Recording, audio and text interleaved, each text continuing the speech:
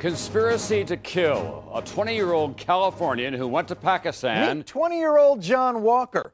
An American John Walker Lynn's spiritual journey began in Marin County, but took him thousands of miles away. The so-called American Taliban, John Walker Lynn, is set to be released from prison next month. He's 38 now, and in just days, the man who became known as the American Taliban will be released from federal prison after serving 17 of his 20-year sentence. Today on Fifth and Mission, the American Taliban. In 2001, the arrest of a 20-year-old Marin County man in Afghanistan captured the country's imagination in the aftermath of the 9/11 attacks. His name was John Walker Lynn, and he was with Taliban forces during a prison uprising that killed a CIA officer. Now he's set to be released from prison. I'm Damian Bulwa, Metro editor of The Chronicle, and I'm joined by reporter Kevin Fagan, who followed the case from the beginning. We'll talk about the tension over whether Lynn was scapegoated or whether he got off too easy and shouldn't be getting out now. What is Lynn's mindset? And will he return to Marin County? All that right after this.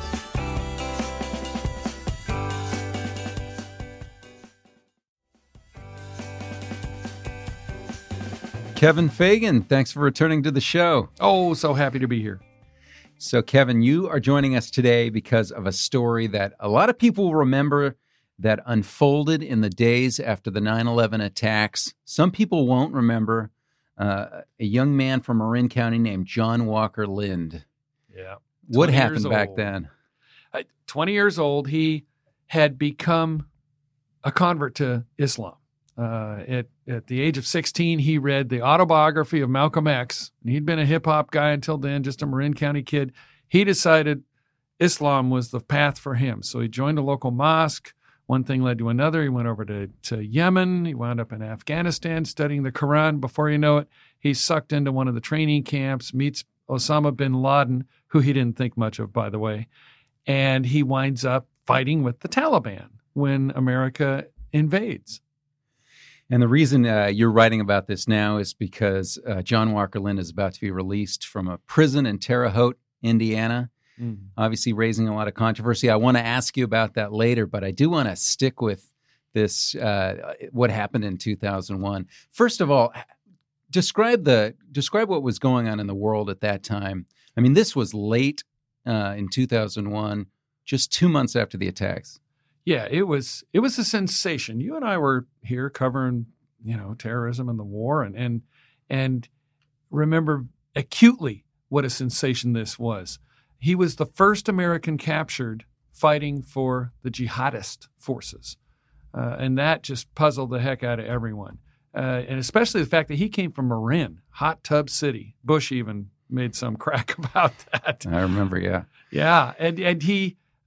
It made no sense. His father had worked for the Reagan administration. He was a corporate lawyer. His mom was a peace-loving Buddhist. And you get this. And the images we saw, the America first saw of John Walker Lynn were of him on a gurney, shot at a mud-walled fort in Afghanistan, saying, "I am a jihadi. I have taken this cause into my heart." Well, that just sent everyone through the roof. They thought, this guy's fighting us. In the pictures, he was filthy. Yeah. His clothes, his face, his hair. It was really hard for people to sort of understand what had happened. Yeah, very soft-spoken, but he looked like the Unabomber.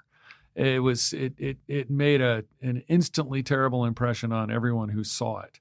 And the Bush administration, which had not caught bin Laden by then by any means, and bin Laden was going to be caught for many years, they made a thing out of him. He became the punching bag. He became the emblem of anti-American traitorism, ideology.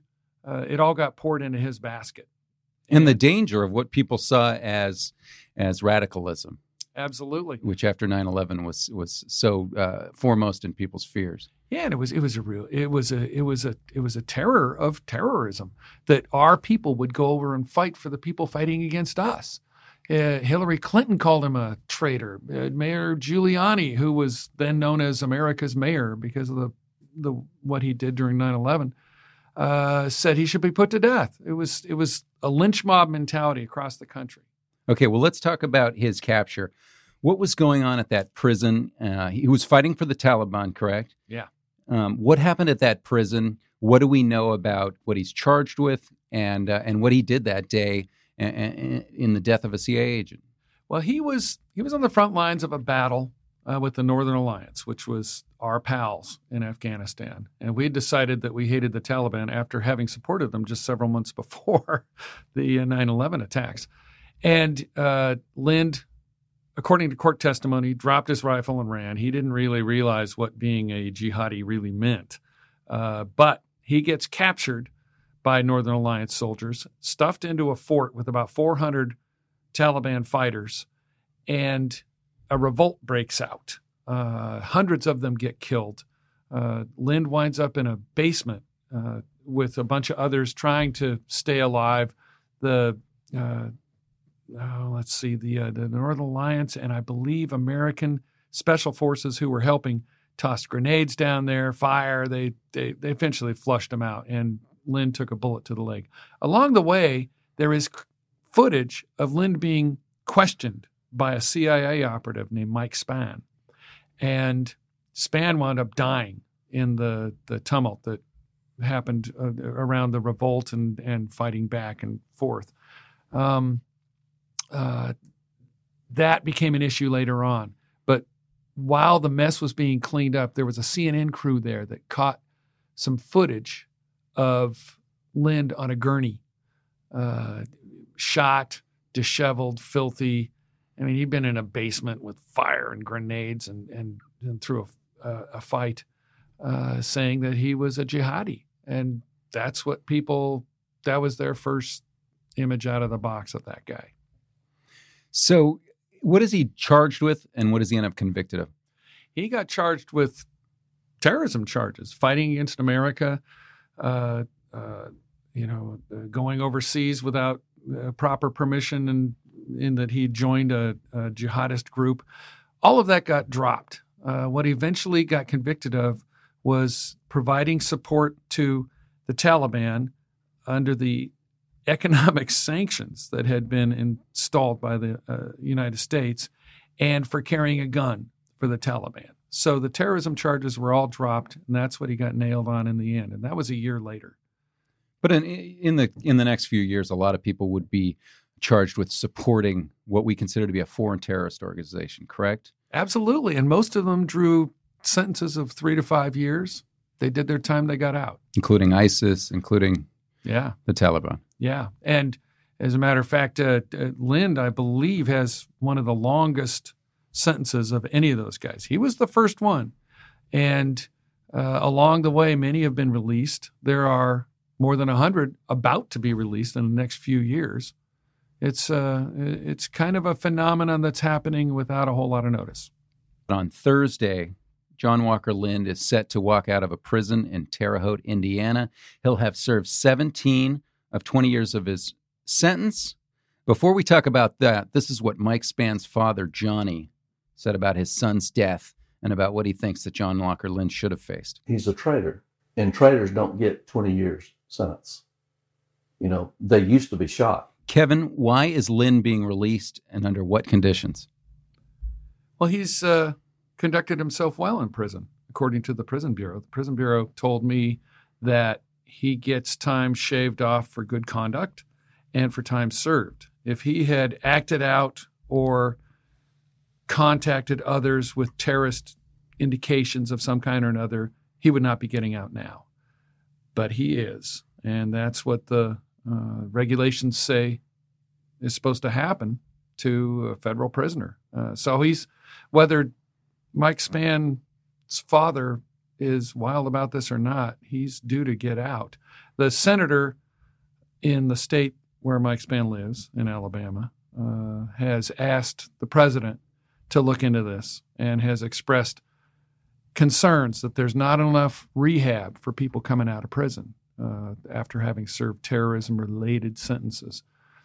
There's been no response from the president yet, and the senator did not specifically ask in his correspondence that the sentence be lengthened, but that's where it sits. You can understand that Johnny Spann is not happy about this. Who would be happy if your son died?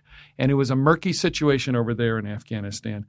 There were indications that charges were being considered against Lynn back when he was on trial for the death of Mike Spann. Those charges did not stick. They did not happen. He was never convicted of that. And that would have put him in prison for life, presumably. Murder would have happened on that one. Okay, so under what conditions is he going to be released? And do we know whether he might return to the Bay Area or to Marin County? It's a bit of a mystery. He has 3 years probation, but realistically, I am told that he will be monitored for the rest of his life. But the 3 years of limitations on him mandate that he can't go on the internet without permission, can't communicate on the internet in any language other than English. He can't go on social media. He's going to be watched. One of the experts I talked to said he won't be able to tie his shoelaces without someone, having a set of eyes on him. It'll be close. He wants to go to Ireland, but he doesn't have an Irish passport. He has citizenship, but he doesn't have the papers. Chances of that happening are dim. He will be released into Virginia, which is where he was tried. Now, whether he winds up coming back here or not is a matter between the probation officer and him, between his family and him. They're not talking, and so we can't say for sure. What do we know about John Walker Lynn's state of mind? What do we know about what he has been doing in prison? He's been a devout Muslim. He actually sued the prison system a few years back to gain rights for his fellow Muslim prisoners to pray together. His father has said that he religiously studies his religion and that he retains peaceful thoughts about how to practice the teachings of the Quran. And that's about it. He's a bit of a mystery. He really hasn't communicated out much at all from prison. So, it's guesswork. You also report that some intelligence assessments have come out over the years about what he's been doing. Yeah, there was a report in a Foreign Policy magazine a few years back that said, according to leaked government documents, that Lind was holding to extremist jihadist views. Now, that can be open to interpretation. We know that until you really see firsthand the documentation, and especially until you talk to the person and see the evidence, you can't conclude anything for sure. That could mean that he was translating Islamist writings for his fellow prisoners, which is one of the accusations in the papers that got leaked. Does that mean he's a jihadist or not? I don't know. And those kinds of sentiments have been at the center of numerous cases that have made their way to court in the last 20 years. Yeah, you reported on one pretty extensively a few years back. Yeah, you're talking about the Hayat case in Lodi, where essentially the case starts because the young man at the center of it, Hamid Hayat, was kept what they called a jihadi scrapbook, meaning he was following the news closely in Pakistan. And so they started to watch him very closely, and they put an informant alongside him to see if the informant could kind of tease him out, draw him out, and see if he had any leanings. And that was the center of a lot of cases that we covered. This is kind of a different set of cases about people who go overseas, the John Walker Lynn case. We've seen a lot of those as well. Yeah, I'm told that we do a better job of stopping guys before they go overseas now. What we don't do well is rehabilitating them once they've been captured, or even stopping people before they go down the road toward terrorism, toward, adhering to some wacky philosophy of jihad. There's a lot of concern about that. The guy in Lodi, it wound up being kind of a fuzzy case. It's like a lot of these. If someone is reading something, does that mean they want to go blow something up? It's tough. With Lind, at least he was enrolled in the Taliban army. That was what he was doing, as much as you could be enrolled in such a thing back then, because it was pretty ragtag. His case was a little clearer on the physical element of that. Now, his intention remained fuzzy, and it remains fuzzy to this day in the minds of a lot of people. Have things changed? The reason that this captured the American imagination back then, have those conditions changed? I think there's a little less hysteria than there was. Post 9/11, the flags were flapping everywhere, songs on the radio about kicking ass. It was a real sense of furor. And fear. Yeah, and fear. And especially, you get an image of a guy who looks like I said, like the Unabomber on TV, and you think, my God, the hordes are going to be coming for us. There was terror about terrorism, and that was stoked by many things. I mean, we had a color-coded system that was being broadcast by the federal government about how much on alert we should be. Should it be red alert, yellow alert? It was all balled up into this huge rolling mess of bad feelings and a need to get revenge and a need to kill the people who were trying to kill us. That went on for years. I'd say that mentality has declined somewhat. It's become different. A lot of people think there's some racist elements that have been added in recent years. There's still fear. I mean, we still have terrorist organizations, and at any moment you get the feeling that things could kick up again. I mean, we have attacks on our own homeland. Those were not happening back then except for 9/11. It has been a little bit different, but in that initial period when John Walker Lindh popped up, boy, it was, fist in the air, scream. Yeah, and that gets us back to your story where you talk about whether the U.S. has systems in place for dealing with people who might be radicalized in some way as they try to re-enter society. First of all, do we have systems in place? And second of all, do we need special systems, just for people who might have radical Muslim theology when people commit violence of all stripes? Oh, yeah. We need more monitoring of all types of terrorists, right wing, left wing, white nationalists, Islamist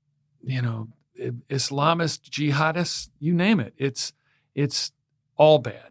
And the experts say that we don't do enough monitoring and enough intervention. There's a lot of thought that the best way to prevent homegrown terrorists from developing is to get on it early through the FBI, which does monitor a lot of stuff, and then get the family, the religious leaders, the community leaders, social workers, counselors involved to do what counselors call a wraparound approach into helping someone veer away from that. Because wanting to go out and slaughter people in the name of religion is not a healthy way to think. And you can be convinced that that's not healthy, but someone has to convince you. So all these years later, John Walker Lindh is going to be released. The two sides, the feeling by his family that he was miscast in this case, and then obviously the understandable hard feelings by the Spann family. Are we any closer to resolution of that, or are we still in an extremely tense debate there? It's tense and it's painful. The father in particular and his mother and I talked back then, and we've corresponded sporadically over the years.